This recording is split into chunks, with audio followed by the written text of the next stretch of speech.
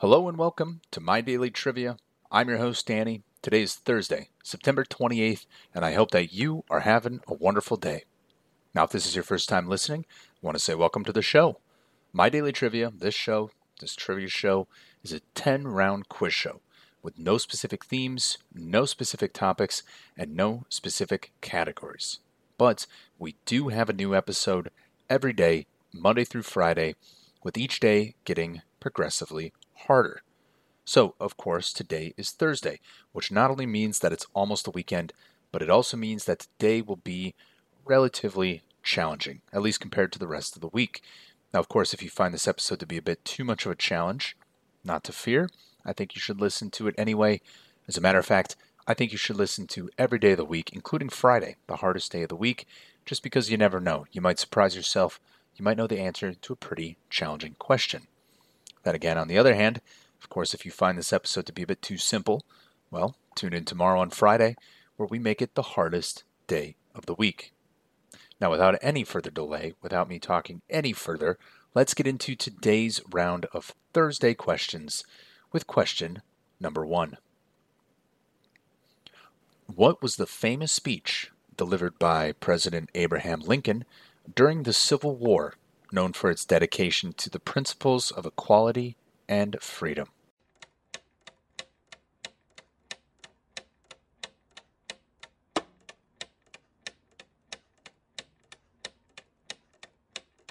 And that speech was called the Gettysburg Address.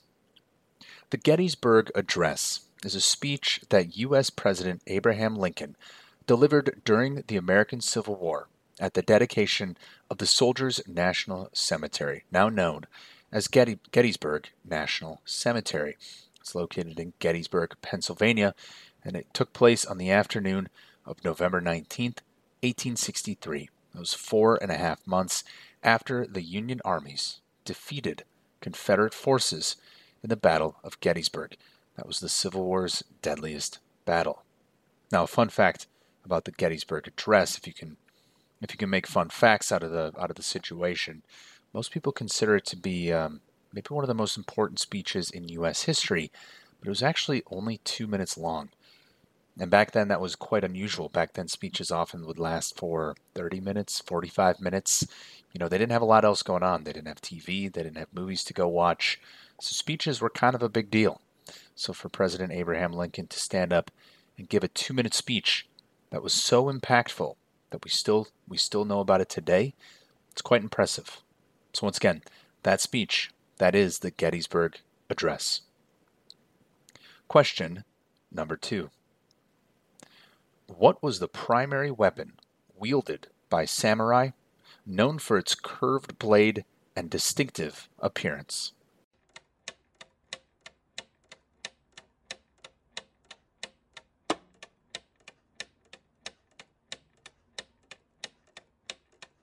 And that weapon is a katana.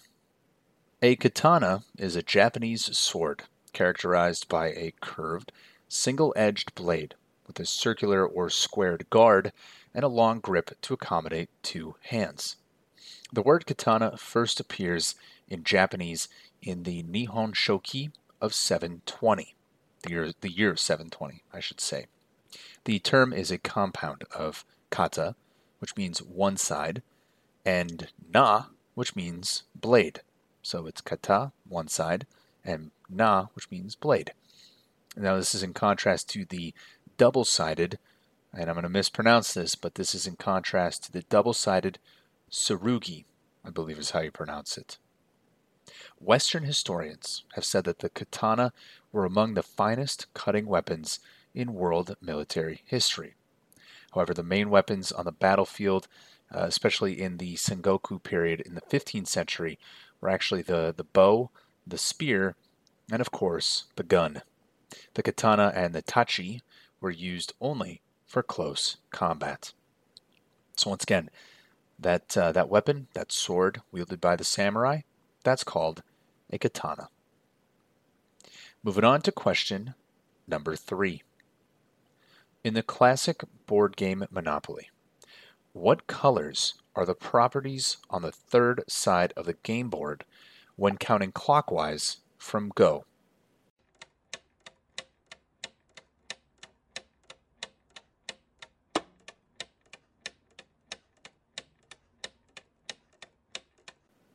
Now there are two colors that we're looking for there. That's red and yellow. Monopoly is a multiplayer economics-themed board game. In the game, players move around the game board, buying and trading properties and developing them with houses and hotels. Players collect rent from their opponents and aim to drive them into bankruptcy. Players receive a salary every time they pass Go and can end up in jail, from which they cannot move until they have met one of three conditions. Monopoly has been part of international popular culture, having been licensed locally in more than 103 countries and printed in more than 37 languages. As of 2015, it was estimated that the game had sold 275 million copies worldwide. So once again, that is the board game of Monopoly. The colors on the other side, the third side, are red and yellow. Question number 4. Who is the Nobel Prize-winning Pakistani activist known for her advocacy of girls' education and women's rights, especially in her native Swat Valley?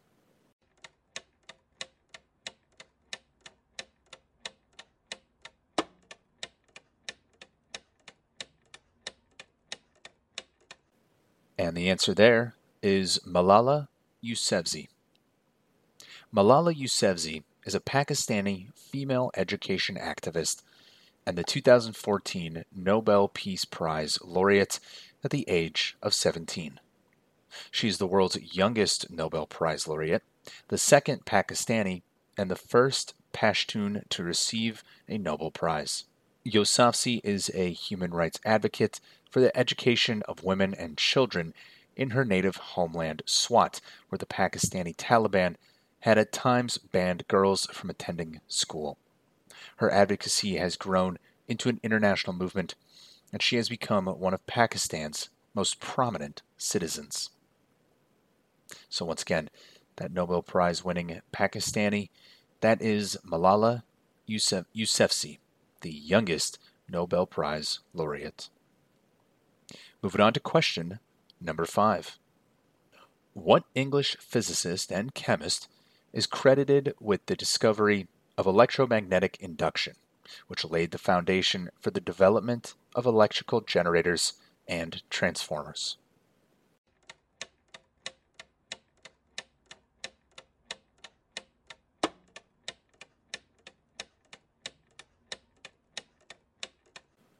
And that famous scientist was Michael Faraday.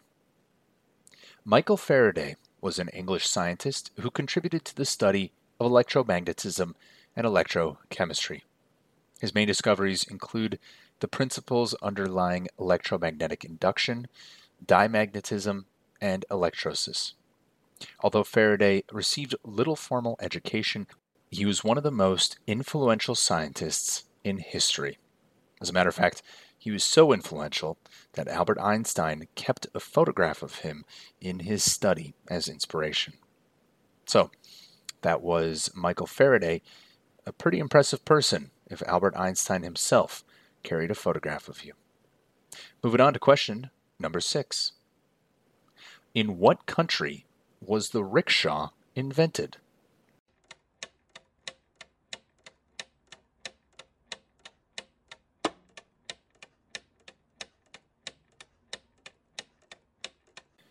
And the rickshaw was invented in Japan.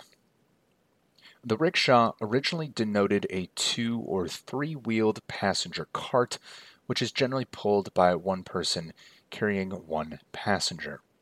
Rickshaws were independently invented in Japan around 1869 after the lifting of a ban on wheeled vehicles from the Tokugawa period, which lasted from 1603 to 1868, and at the beginning of a period of rapid technical advancement in Japan. There are many theories about the inventor, with the most likely and widely accepted theory describing the rickshaw as having been invented in Japan in 1869 by a gentleman named Izumi Yosuke. Now, what shocked me the most about all this and that I did not know is that there was a ban in Japan. Okay, so Japan had a ban on wheeled vehicles for over 200 years. This is not something I looked into very much at all. I just learned about it when I was reading about the rickshaw. But it kind of surprised me. Seems like something that maybe a country would want. But not to fear, they made up for it with the invention of the rickshaw. Moving on to question number 7. Ermine coats are made from the fur of what animal?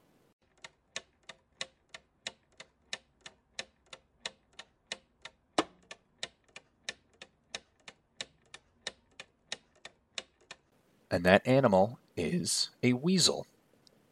The weasel, or stoat, is a mustelid native to Eurasia and the northern portions of North America. Because of its wide circumpolar distribution, it is listed as least concern on the IUCN Red List. The name ermine is used for species in the genus Mustela, especially for the stoat or the weasel, in its pure white winter coat or the fur thereof. Ermine fur was used in the 15th century by Catholic monarchs, who sometimes used it as the Mosetta cape, and it has long been used on the ceremonial robes of members of the United Kingdom House of Lords. Now, I once had the pleasure of seeing a weasel in full white before even there was any snow in Minnesota. I was out in the woods and I had this thing come up to me. It was about November. It came right up to my boot. It was trying to figure out what I was. It was exploring me. It was checking me out. Very cool, very fun to watch this weasel, this stoat, this ermine playing around in his white fur. Really cool little animal. So once again, that is an ermine. That is from the weasel or the stoat. Moving on to question number 8. What is the term used to describe the Jewish version of a crepe filled with cheese?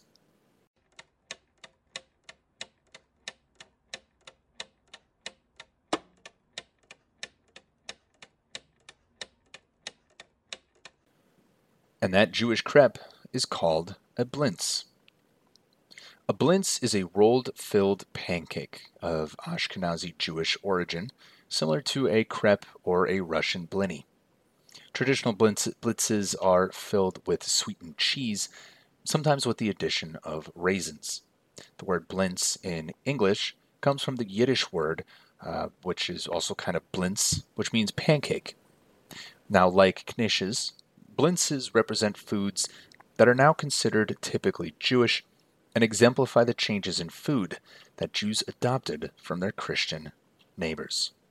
So, if you're looking to have a Jewish version of a crepe filled with a sweetened cheese, you can go out and you can get yourself a blintz. Question number 9. What is the longest river in the United States?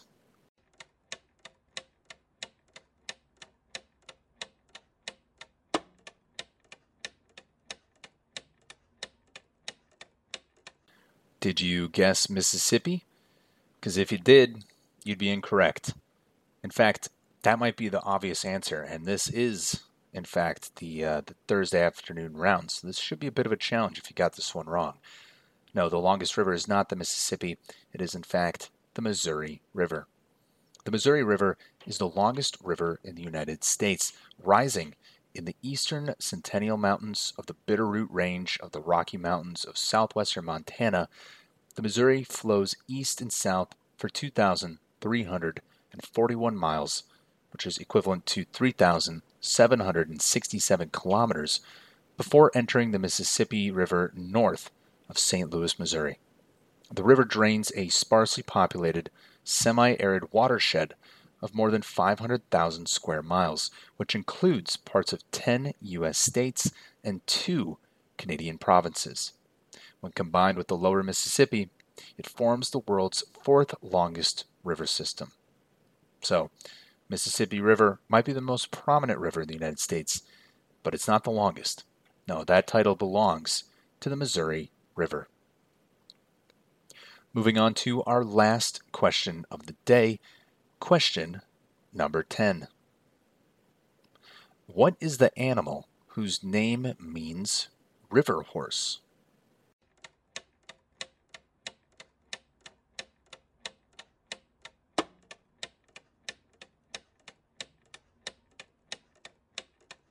And that animal is the hippopotamus. The hippopotamus, also shortened to just hippo, is a large semi-aquatic mammal native to sub-Saharan Africa. After elephants and rhinoceros, the hippopotamus is the next largest land mammal. Despite their physical resemblance to pigs and other terrestrial even-toed ungulates, the closest living relative of the hippopotamus are actually whales, dolphins, and porpoises, interestingly enough. They diverged from these animals about 55 million years ago. The Latin word hippopotamus is derived from ancient Greek. The Greek word was hippopotamus, which is short for hippos, which means horse, and potamus, which means river. So, of course, together they mean horse of the river, or river horse. So that river horse, kind of a funny name, but it's a funny looking creature. So I guess a funny looking animal deserves a funny name. And that name is hippopotamus. So that will conclude this round of My Daily Trivia. As always, if you found this round to be a bit too simple, well, tune in tomorrow where we make it the hardest day of the week. And as always, if you found this round to be a bit too challenging, I think you should listen to tomorrow's episode anyway. As always, we want to encourage you to tell your friends, tell your family about our show here at My Daily Trivia. I want to thank each of you again for listening to My Daily Trivia. I'm your host, Danny, and I will see all of you tomorrow.